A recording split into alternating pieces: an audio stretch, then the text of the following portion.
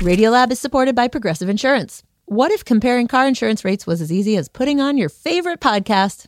With Progressive, it is. Just visit the Progressive website to quote with all the coverages you want. You'll see Progressive's direct rate. Then their tool will provide options from other companies so you can compare. All you need to do is choose the rate and coverage you like. Quote today at Progressive.com to join the over 28 million drivers who trust Progressive. Progressive Casualty Insurance Company and Affiliates. Comparison rates not available in all states or situations. Prices vary based on how you buy. WNYC Studios is brought to you by ZBiotics. Seize the day after a night of drinks with ZBiotics pre-alcohol probiotic drink. ZBiotics was invented by PhD scientists to break down the byproduct of alcohol, which is most responsible for making you feel crummy the next day. Drink ZBiotics before your first drink, drink responsibly, and you'll wake up refreshed and ready to take on the day. Try it for yourself at zbiotics.com/WNYC and get 15% off your first order when you use WNYC at checkout. That's zbiotics.com/WNYC and use the code WNYC at checkout for 15% off. Listener supported. WNYC Studios.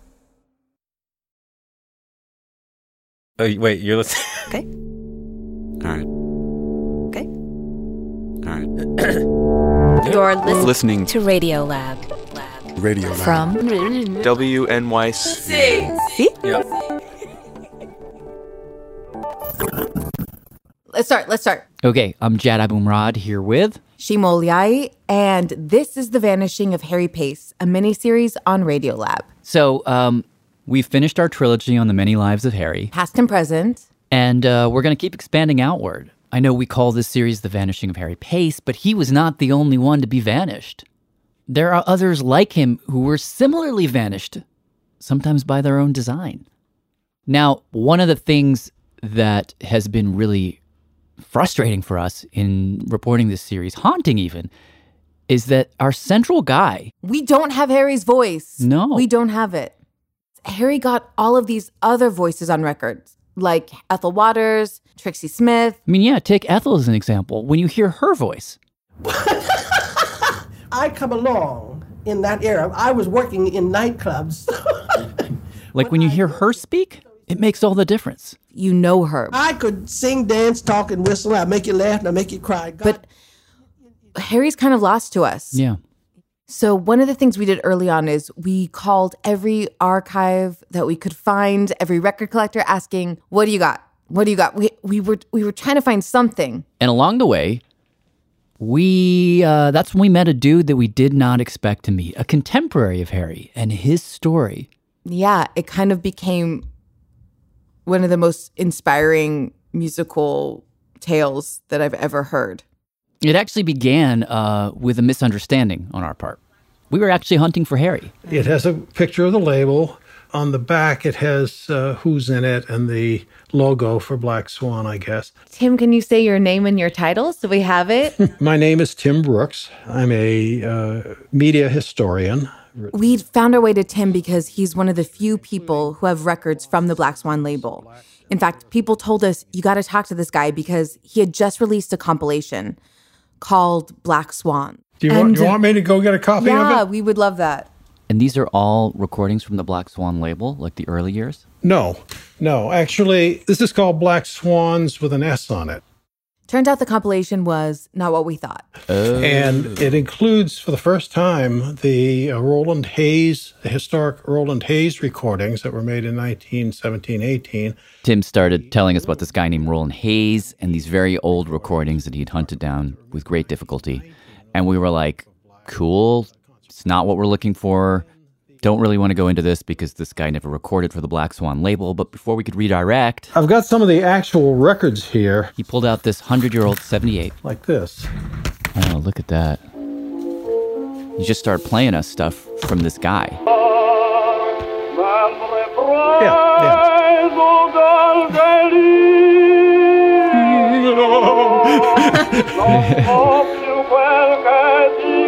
So this is a guy named Roland Hayes. What is he singing here? This is the clown scene in Pagliacci. An Italian opera, 1892. Very dramatic moment. He's dressed in a clown outfit, but he's a tragic clown. And tragedy is all around, yet he has to put on this face of happiness and laughs and so forth. So he proceeded to tell us about this guy, Roland Hayes, who at the turn of the 20th century loved opera, like really obscure opera. Ach, Kleiner Danger by Wolf. Is that on your playlist? How about Trocknet Nicht? No. Trocknet Nicht. Warner der Methmuth by Beethoven. And, you know, it was fine. We were just kind of going with it. But then he pulled out this other record. He also does an a cappella version of Were You There, the spiritual, which is absolutely hair-raising. What is Were You There about? Were you there when they crucified my Lord? Were you there when they crucified? Sometimes it makes me want to tremble. Were you there when they crucified my Lord? Could we find that? Could we find that recording of his? Oh, yeah. His technique was, despite Vesti la Gerba that you just heard, was to kind of under volume some songs. It's hard to describe, but the way he would sing was very intense, but it wasn't loud. It was not meant to overpower you. Were You There When They Crucified My Lord is obviously a song about a hugely tragic and emotional event. And to sing it, not, were you there when they, but to sing it so quietly and with no orchestra and no instruments and just with passion, but a controlled passion. That was often how he performed many of these Do you mind if I'm so curious to hear it now. Do you mind if I just put it on for 2 seconds? Are you there? Oh, wow. When they crucified my Oh, it's very chilling. Were you there when they crucified my Lord?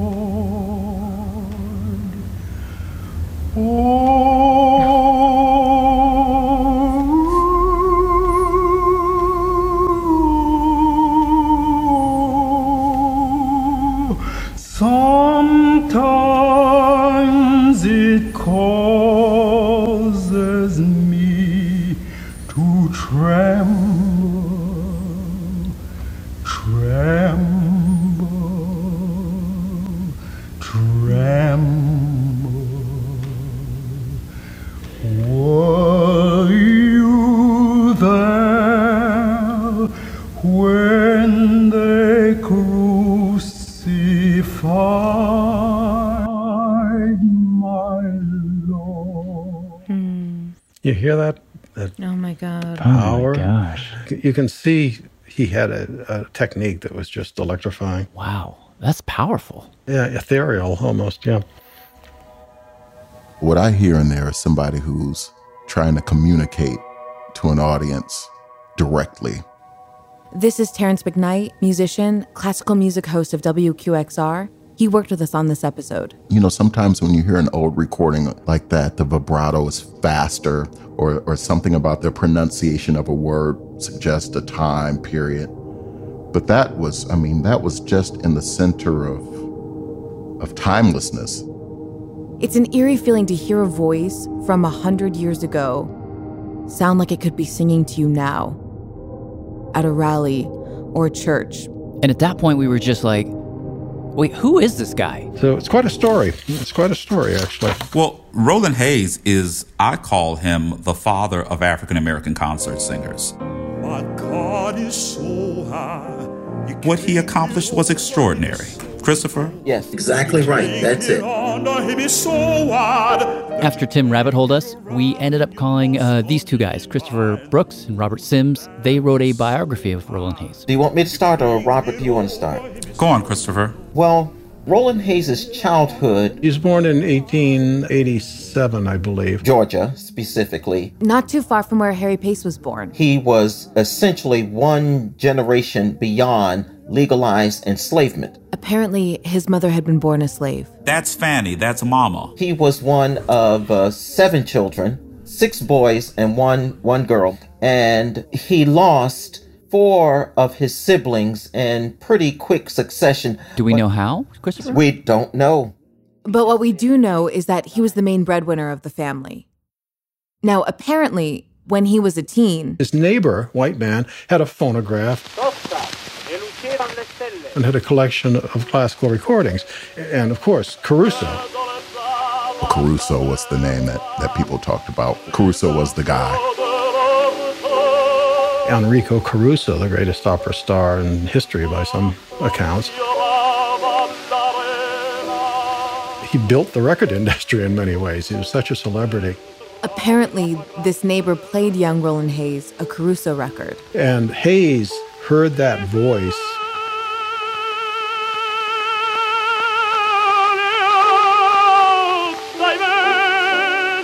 and was transfixed by it. Roland Hayes would write that when he heard Caruso sing, the heavens opened up to him. And the beauty of what could be done with the human voice, it overwhelmed him. That happened for me.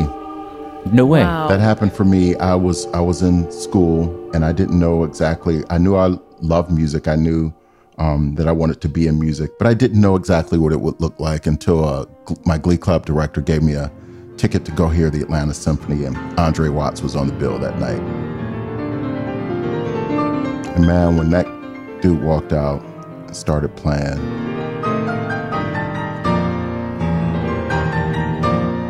the heavens opened up and the angels were black. Oh, I love it. Anyhow, getting back to Roland, not too long after his Caruso moment, he was at work. He had a job working in a foundry. You know, where they do metal and all that. Go on, Christopher. It was a paperweight foundry. He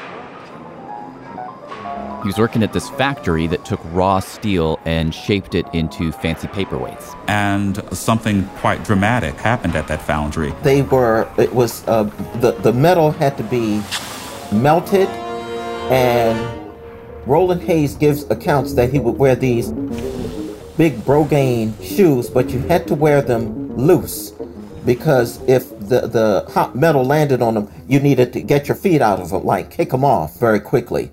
So, on this particular day in 1903, Roland Hayes... He was in a conveyor belt pouring hot metal into containers, and apparently he was standing too close to the belt. And his clothes were caught in this conveyor belt, and it dragged him through this machinery 3 times.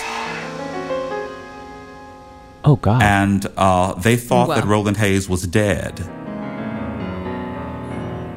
And when he arrived at home in a full body cast, his mother ran away out of the house because she thought that they were bringing home a corpse. And that she had indeed lost another child.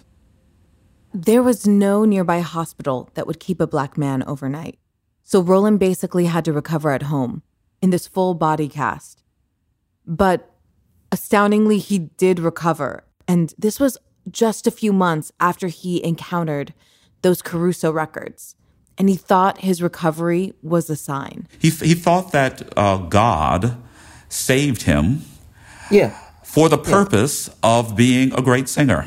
An epiphany, if you will. And he cited his survival as one of the several epiphanies that he would have over the course of his life. Wow, how did he talk about it? He believed that it was like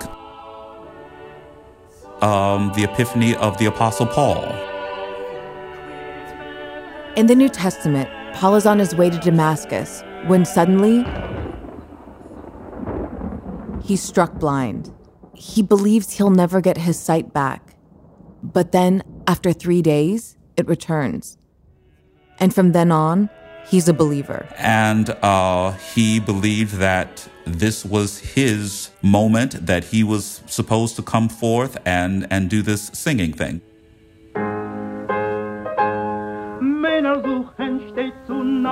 Hayes' story from then on is one of the most inspiring stories in Lost Sounds, I think, because, boy, he was one of those people that just knocked down walls. He dedicated himself to that field. And, of course, everybody laughed at him. An African-American in that field? You got to be crazy. Well, his mother said to him, hey, let's be practical about this. White people don't want to hear their European airs coming out of a black face. And black people might not be too keen on that either. There was this thought that you were selling out if you were playing the music of the oppressor, music that was created on our backs. What are you thinking? But boy, the more you told him no, the more he was absolutely determined. And he... Did you hear when Jesus arose? Did you hear when Jesus arose? Walked from the farm toward the north because he knew the only chance he would ever have would be in the north. He made it as far as Nashville, where Fisk University is located. Fisk University was founded in 1866, a year after the Civil War ended. It's where Du Bois studied, actually. It was created for all the freed men of Nashville. Even though he didn't have a high school education, he managed to ingratiate himself into the student body at Fisk. The school was so underfunded that it relied on its a cappella choir to tour across the country and make money to keep the college going. Roland joined them. And there was a teacher there who sort of adopted him and took him under her wing. He would study with her in the day, and then at nights and on the weekend, he would sing in a quartet on the side. Because Roland needed to make money. The teacher found out that he had been singing outside of school, and for some reason, she really didn't like that. She had been paying his tuition throughout his time at Fisk. And so when that came about, she withdrew it and said, now you have to leave. Kicked out of Fisk, Roland continues to travel north, past Tennessee, through Virginia, D.C., Maryland. Then he made his way up to Boston. He had no money still. He got some menial jobs. First of all, arriving in Boston, he auditioned for 5 voice teachers. 3 of them said to him, hey, this is impossible. An African-American man can't have a concert career. Robert says he did eventually find a teacher, a white man. But this teacher, who ended up loving Roland like a son, would not allow Roland to take lessons in his studio. Because if he did, all of his white students would leave him. So he wanted Hayes to come to his home on the weekends and come in the back door. But Hayes, he kept promoting himself, singing wherever he could, gaining followers and people who believed in him. And in 1917, he couldn't get booked at any major venues because they wouldn't have him. He's black. So he finally scraped up enough money to rent Symphony Hall in Boston. He rented a whole hall? With orchestra.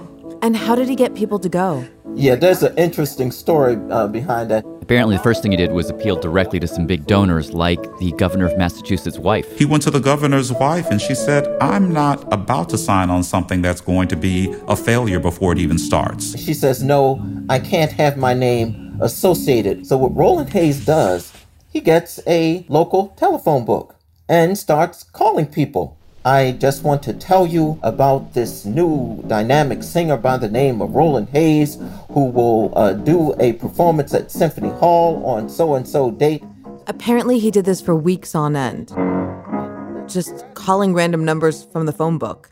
He paid for advertisements in the paper, paid to print his own tickets. And all of his followers sold tickets for him around the city. Whoa. The insurance company where he worked, everybody, the president, everybody bought the tickets. And that strategy, according to him, worked. Because the entire facility was rented. Good room in my father's kingdom, plenty good room. And the concert was a huge success, even though he had to pay for it himself, go into debt and everything. But they still wouldn't hire him. I mean, the record companies wouldn't record him.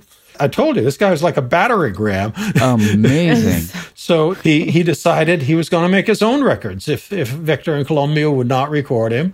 And he did. To make a recording was like a $300 deal. That's like $6,000 today. And he, again, raised money and paid to have custom recordings made, essentially. How would he do that? How did he do it? Yeah, would he just go into the studio and pay for the space in a room? Yeah, well, there were two record companies that ran the business then. They owned the patents, and one of them was Columbia. Columbia had a side business, which was a personal recording service. And if you paid them enough, you could come into their studios with their technicians and make a record. You know, for the price, you would get a couple of records. And if you wanted to pay more, they'd make more copies for you. But he raised enough money. He went into the Columbia studios. It was acoustic recording, but there were people who really knew how to do it well. And he had to hire the orchestra, which cost extra. And he made 9 different recordings. He deliberately made different types of recorded different types of repertoire. He wanted to do opera, like Veste la Gerbe that you just heard. He wanted to do some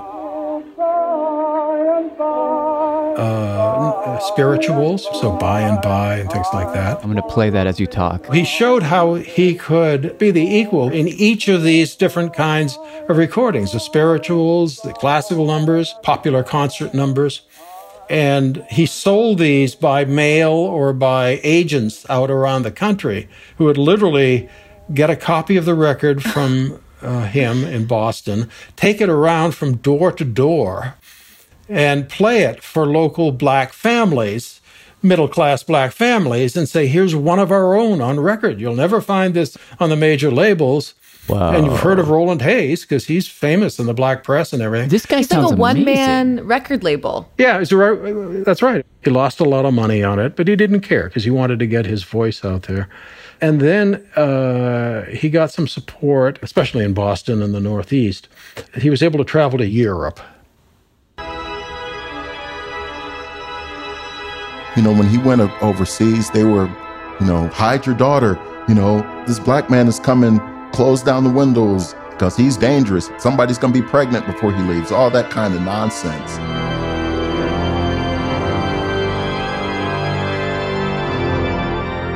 Through some friends, Roland had hooked up a couple of recitals. And one of those friends, a religious leader, invited Roland Hayes to sing at a church service for Lent, where Roland Hayes sang, "Were you there? Were you there?" When they crucified my It made such an impression at the church service. People were in tears. Very unlike the British. Unlike the British, yes. The next day, Roland got the call that he would sing for the King and Queen of England. Wow. The story is he fainted from that news. Oh, wow. He performed for the Queen, or the King, I guess, and his career took off. Good news, chariots are coming, good news. Chariots coming, good news. The chariots. He is literally barnstorming through Europe. France, England, Czechoslovakia. Everywhere he goes, he is really tearing up, audiences. Women are fainting. But then he arrives in Germany. And that is a whole other situation entirely. That's after the break. Science Reporting on Radiolab is supported in part by Science Sandbox, a Simons Foundation initiative dedicated to engaging everyone with the process of science. This is Carrie Clune from LaGrange, Illinois. Radiolab is supported in part by the Alfred P. Sloan Foundation, enhancing public understanding of science and technology in the modern world. More information about Sloan at www.sloan.org. Radiolab is supported by ZBiotics. If you've been looking for some help waking up refreshed after a fun night out, ZBiotics Pre-Alcohol Probiotic is here to help. ZBiotics is a genetically engineered probiotic invented by scientists to help tackle rough mornings after drinking. This probiotic is the first drink of the night for a better tomorrow, as it works to break down the byproduct of alcohol, which is responsible for rough mornings after. Go to zbiotics.com/Radiolab to get 15% off your first order when you use Radiolab at checkout. ZBiotics is backed with a 100% money-back guarantee. If you're unsatisfied for any reason, they'll refund your money, no questions asked. That's zbiotics.com/Radiolab and use the code Radiolab at checkout for 15% off. Radiolab is supported by Betterment. Let's talk about hustle culture. You know, the whole rise and grind, go big or go home thing. It's a lifestyle that may not be for you, but one that your money can handle thanks to Betterment. Betterment is the automated investing and savings app that makes your money hustle. How? Their automated technology optimizes your investments again and again. With Betterment, your money is taking ice baths at 5 a.m. while you get your well-deserved rest. Your money downs protein smoothies and automatically reinvests your dividends, all before you head out the door. Your money is a workaholic, but you don't have to be, because you've got Betterment, the automated investing and savings app that makes your money hustle. Visit Betterment.com to get started. Investing involves risk. Performance is not guaranteed.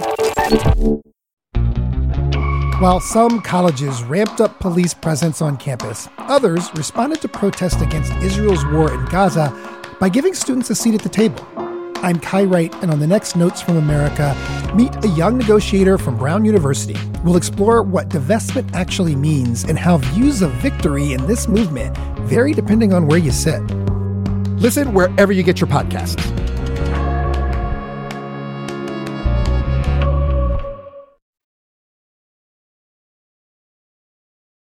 This is The Vanishing of Harry Pace, a mini-series on Radiolab. I'm here with Shima Oliai. And that's Jada Bomrad. Today, a story about a contemporary of Harry Pace, Roland Hayes, who refused to be told that he could not sing opera, ends up singing for the King and Queen of England, barnstorming his way across Europe.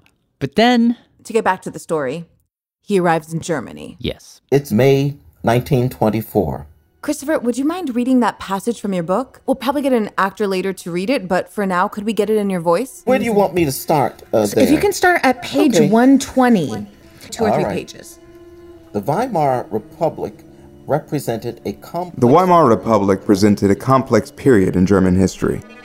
Having suffered defeat at the hands of the Allied forces, Germany had also been stripped of its colonial possessions in Africa. The final humiliation, as far as the Germans were concerned, was the presence of Francophone Africans throughout the Rhineland as a policing force, with the authority to arrest and detain. There was fear among the German population that the Africans and their Afro-German children would lead to the bastardization of the German race. In the middle of all this, Roland Hayes shows up and starts running ads in the local German newspapers about his concert, which included a 6-inch headshot of him. The ad stated he would sing the leader of Beethoven, Schubert, Schumann, Brahms, Strauss, and Wolf. Wow, so he was going full German. Well, Berlin now was different because Berlin is this bastion of high art. He is literally singing at the Beethoven Stall or Beethoven Hall in Berlin. Immediately, open letters start appearing in newspapers saying this concert is a sacrilege. That the best they could hope for from a black man is to hear, quote unquote, jazz or the cotton songs of Georgia. All very insulting. Mm-hmm. Yes. The night of the concert was tense. The Berlin House was filled to its 1,000-seat capacity. Backstage, Roland braced himself for what he suspected would be an intractable audience.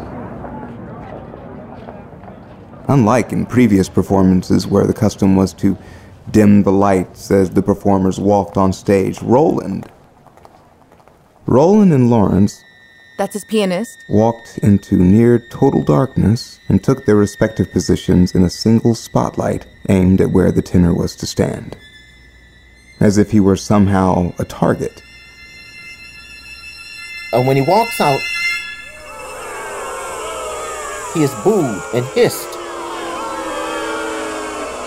Booed and hissed by what would turn out to be the Nazis. Over the course of a minute, they grew louder and louder. The barrage of protest continued for close to 10 minutes while Roland stood perfectly still.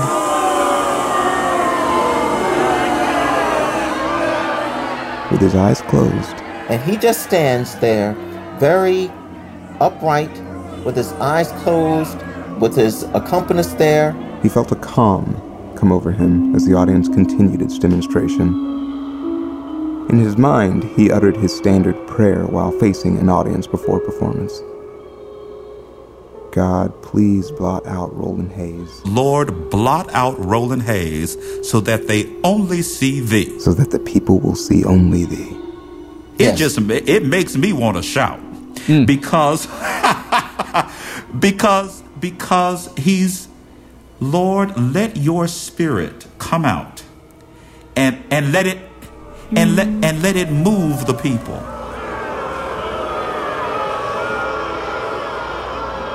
Gradually, the booing and hissing stops, everything goes silent, and he doesn't even turn his head to signal.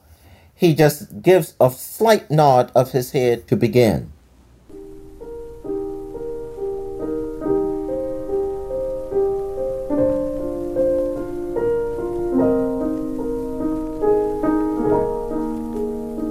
Roland stood with his eyes closed and his head upright.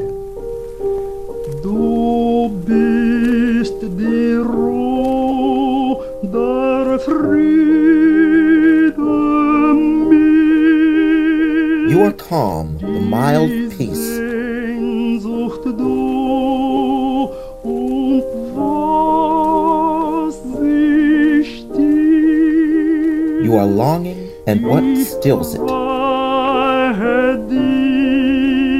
I consecrate to you, full of pleasure and pain,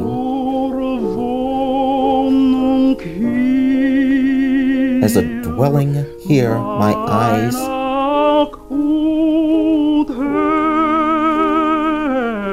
and heart.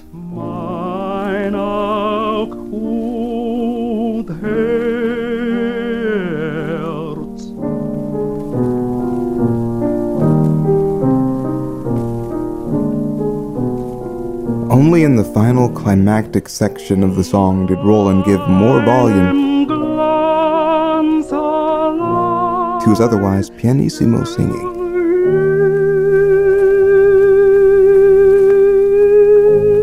The tabernacle of your eyes by your radiance alone is illumined.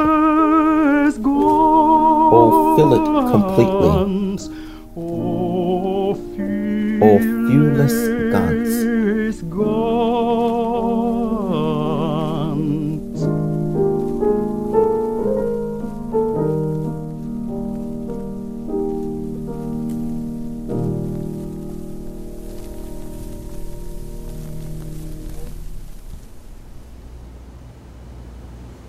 At the close of the performance, there was total silence throughout the house.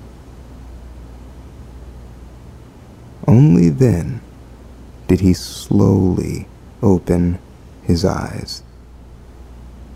The spirit had done its work.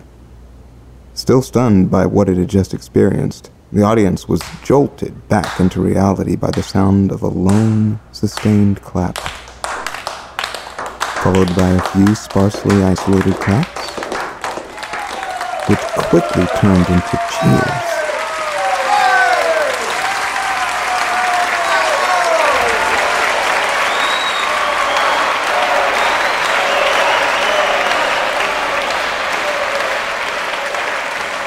Roland gave a faint smile of acknowledgement, as if to say to his doubting Berliners, "Now what do you think of that?"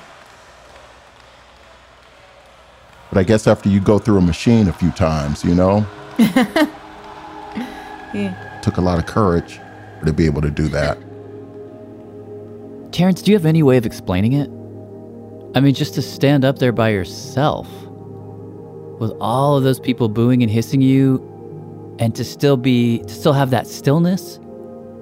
Where does that come from? I would imagine when you're in that moment, you have to pull on something, pull from something. I remember first doing concerts, hosting big concerts. I would always say, "Come on, Grandma." I would be backstage and I would bring her out with me because I knew some of the things that they went through and lived through and were able to come out on the other side of.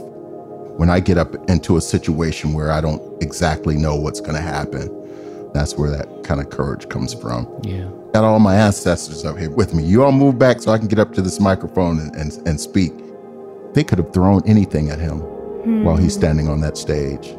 But he just closed his eyes and went to a place, probably a place that his mother took him as a child, a deep place of faith.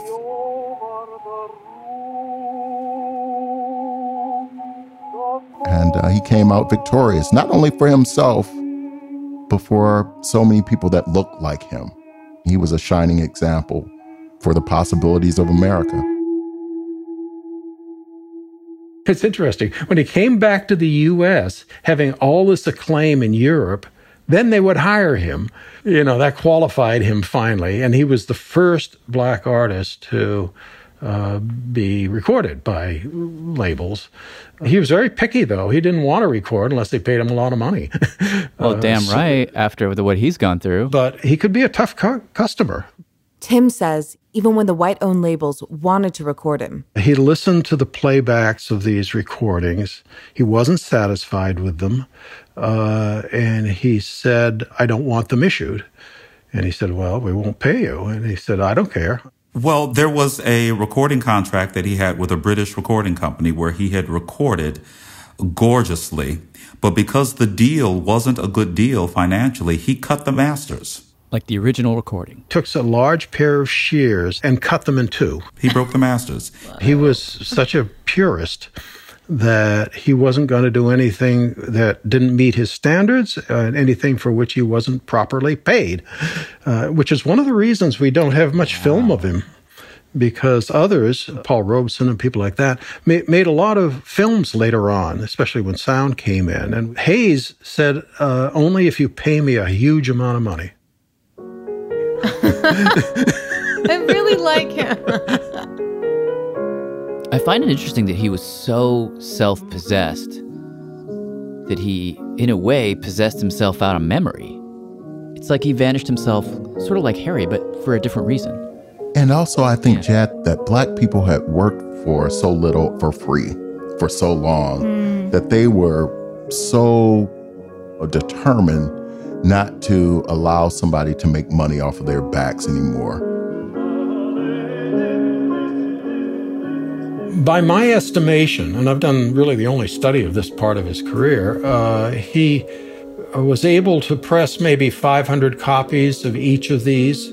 Tim is referring to a set of recordings which were some of the only ones that still exist from his prime. Because there were so few copies made of them, finding these records, they're very rare. When they come up for auction, they're very expensive.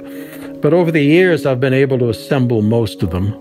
Probably have the largest collection of them. There's only 9 total. One nobody's ever found. The other 8 I've got, either in the original or a tape somebody sent me. As we were talking with Tim about how hard he has had to work to find Roland's records, I kept thinking about that idea of Roland Hayes intentionally cutting the masters, not allowing recordings of himself to get out into the future to people like Tim, people like us, unless he got paid. And all of that took on a whole new meaning when we ended up speaking to one of Tim's colleagues, a guy that you also heard in episode 1. I'm Bill Doggett. I am an African-American performing arts historian, early sound archivist. Bill Doggett, like Tim, is a historian, an educator, and a record collector. He has a pretty large collection of Black Swan records, actually the 6th largest in the world, according to his estimation. This is Reveille Hughes at the dawn of her career. And he shares them online. This is from YouTube videos. The Black Swan label. This is the very first recording by an African-American soprano. Let's take a listen. In talking with Bill, I'm grateful I have the collection that I've amassed, but there are no African Americans in the field. The question naturally came up, why, as we were looking for record collectors, did the field seem to be overwhelmingly white? Like, Bill was the first Black collector we found. As an African American specialist in this world, what I have seen is the legacy of ownership, of the idea of ownership and of cultural appropriation by white male collectors who have come to fetishize Black men, not Black women, not the Black women who sing blues, but the Black men who recorded, at the dawn of the race records. He told us about this one example. The most famous white collector in black blues music, famously, I think this must have been in 2014-15, paid $16,000 for this 178 RPM record. Actually, when we checked eBay, the final price was $37,000 for one record. This is a record of a black man singing in the 1920s who not only himself, his family, but his entire ancestors had never seen $16,000 ever. Wow. But yet a white man who has an infinitesimal amount of money, he himself and others have created this frenzy, this tornado of high pricing that is reminiscent for me of a slave auction, where how much can I get for this black man? That is, wow. This black, well, I'll bid $14,000. No, I will bid $15,000. But this is a black man's music, a black man's record. He got $25 or $30 for the session, but now this white guy owns you. It's conflicted.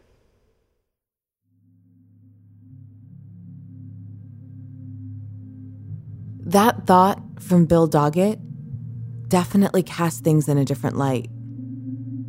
There are recordings of Roland Hayes that exist, of him later in his career, and we played you some.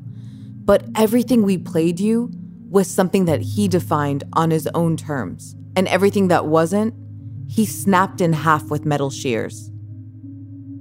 After that concert in Germany, Roland went back to Georgia, to that Georgia plantation where his mother had once been a slave, and he bought the whole property, right out from under the man who had once owned his mother and grandfather.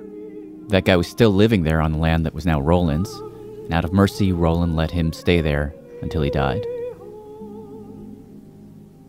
One last thing. Robert Sims, who with Christopher Brooks wrote the biography of Roland Hayes, he got in touch with Roland's daughter, Africa Hayes, and she searched through some boxes in her house and found a recording of her father speaking. This is the only audio that we know of where Roland is simply speaking. I wonder if people generally are aware of their serious and intensely spiritual nature. My people, comforting the oppressed and envisioning hope to the future, both in this world and the next, through them, the Spirit of God and the vision of a better world became a unifying and living force. The hope of freedom was a source of deep-seated spiritual strength for my people, and their hearts murmured when it was not expedient for their lips to speak it.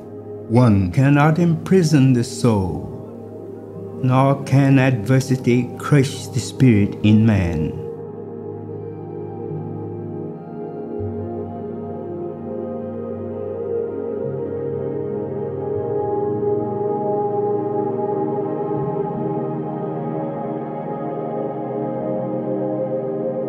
So there you go. The story of Roland Hayes. Next week, we have our final episode.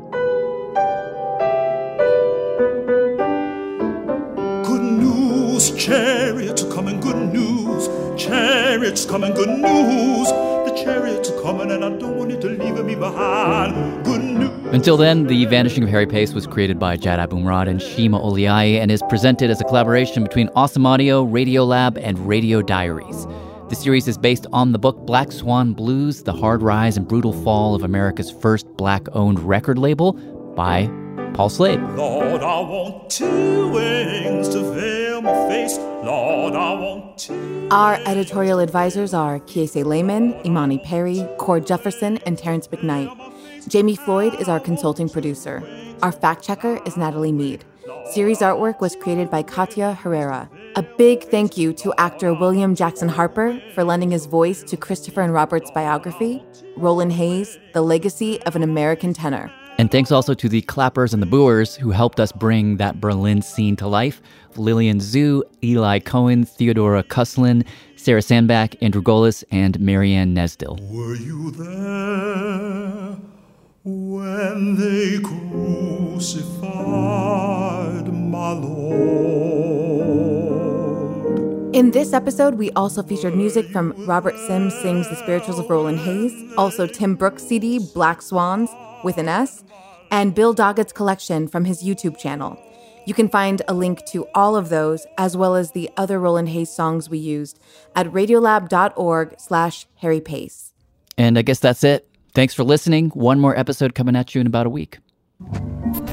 Radiolab was created by Jad Abumrad and is edited by Soren Wheeler. Lulu Miller and Latif Nasser are our co-hosts. Susie Lechtenberg is our executive producer. Dylan Keefe is our director of sound design. Our staff includes Simon Adler, Jeremy Bloom, Becca Bressler, Rachel Cusick, David Gable, Maria Paz Gutierrez, Sindhu Nyanasambandam, Matt Keelty, Annie McEwen, Alex Neeson, Sarah Kari, Ariane Wack, Pat Walters, and Molly Webster, with help from Sarah Sandbach, Karine Leong, and Candice Wong. Our fact checkers are Diane Kelly and Emily Krieger.